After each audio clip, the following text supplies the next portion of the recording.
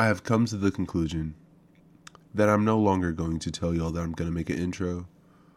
At this point, I'm definitely going to have to outsource because it's just not fitting in my time. I have taken about 6 hits of my inhaler. I'm probably feeling a little too good and hopefully not wheezy, but that's okay. Thank y'all for taking the time out to listen to me. My name is Demetrius Cox, and this is A Safe Place. I don't really have a good segue into what I really wanted to get into, so I think I'm just going to dive in. And it is that you are, I am, we are. We're just going to say you, okay? You are exactly what they say you are, okay? I am exactly who they, whoever they may be, say I am. And now that's not a definition for yourself. That is somebody else's definition for you. A very distinctive difference. And I guess I know that started off very confusing. And I'm going to try to take the time to break that down. An individual only knows what they know about you based off what they see and what you tell them or what they hear about you. The way they perceive you is based off their own personal bias that they've created over the longevity of their lifetime. And they now project that onto you because they think they know you based off of the information that they have.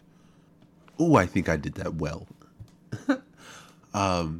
People include everything from strangers to your coworkers, to your family, to your friends.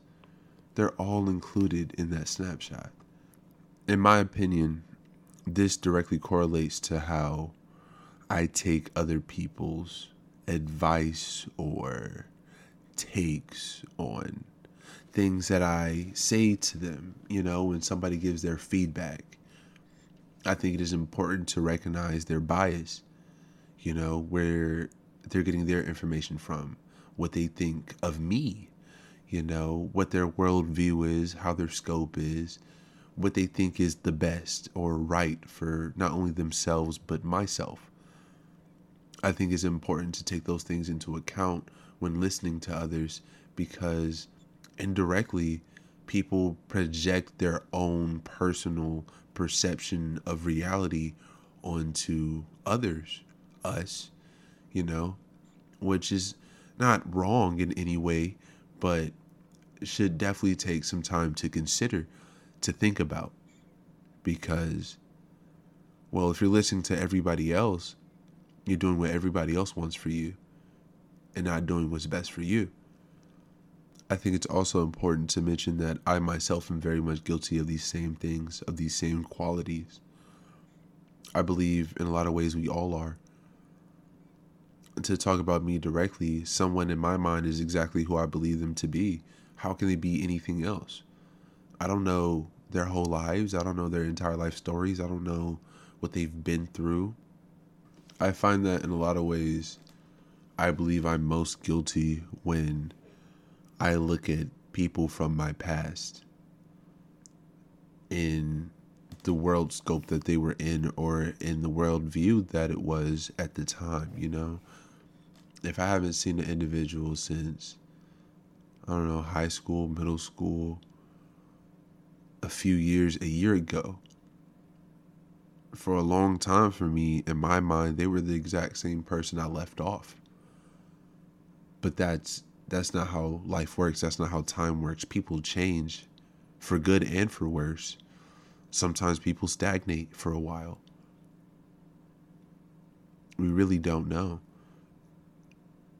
It can be very surprising what a person becomes when somebody else isn't looking. And to not try to give people credit to prove somebody else different is wrong. But I also understand that a lot of people can't do that. A lot of people can't separate what a person was to what a person currently is, and that's okay. They can have their worldview of me at whatever state and point they want, because that is their world scope, worldview, and look and bias of me at one point. A person that does or did exist, but may or may not exist now. That's how growth works. Which leads me to a point of the inability to please everyone. The inability to be approved by everyone. A person has formed a bias in their mind about you, typically long before you even open your mouth. And if somebody has a negative worldview or world scope on whatever, it doesn't even matter. It could be unrelated to you, but that's just how they see you. There's nothing that you can do about that. There's nothing that I can do about that. I can't change somebody else's bias or opinion. That doesn't make me a bad person because somebody doesn't like me. It just means they don't like me. And a lot of times that's a personal problem with them and not me. So trying to live a life where I have to be right all the time or correct, or everybody has to be happy, creates an environment for myself or anyone else that ultimately becomes toxic because it's unattainable. I will like to say that that does not mean that I can go around being an absolute, I had to like filter everything, not nice person and expect people to like me. And if they don't like me, it's their fault because I could be a bad person and you're supposed to like me. No, like I still have to be a good, genuine person. I still have to try my best to do my best. But that doesn't mean everybody at the end of the day is gonna be like, Demetrius is a good person. I like him. You don't have to. I don't need your approval. At least I shouldn't. I struggled with that for a long time, you know? And I like to use I because I understand that I am not you and not everybody shares my bias and opinion. So I have to recognize my own bias and opinion. I have to recognize it's me saying these things. It's, in my opinion, a good way to differentiate how I start to generalize other people's feelings based off of how I feel, which a lot of people are guilty of, including myself. You don't realize until you acknowledge your own bias. Because not everybody thinks like me. Not everybody thinks that what I'm saying is correct. And that's okay. It's not for them. Maybe it is. Maybe their opinion may change. That goes into that growth thing we were just talking about. And the sooner that an individual lets go of being able to be something that someone else is not letting them be, and they become okay with what they are trying to become, is when I feel like everything kind of clicks together. Because the only person that you need to be is you. The best version of yourself, yes. But all you need to be is you, not what somebody else says you need to be. I promise you.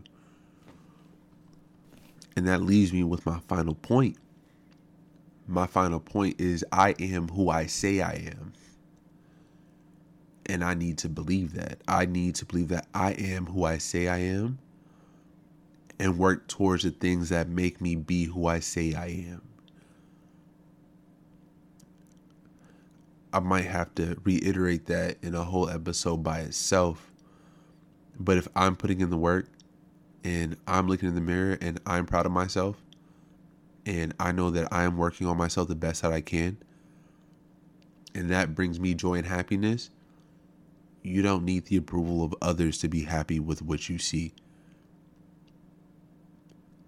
That is that ultimate form of confidence. That is something that is very hard. I feel like it's something that everybody works on in a shape, form, or fashion. But again, I may be generalizing. I don't know. I just want to make sure that I step out of that imposter syndrome, of that shadow of myself, and be proud of what I see in the mirror. Because it doesn't matter who they say I am. It matters who I know I am. Thank everybody for listening. My name is Demetrius Cox, Snap Baby, and this is a safe place. Have a good day. Beautiful people. All them inhaler puffs for what?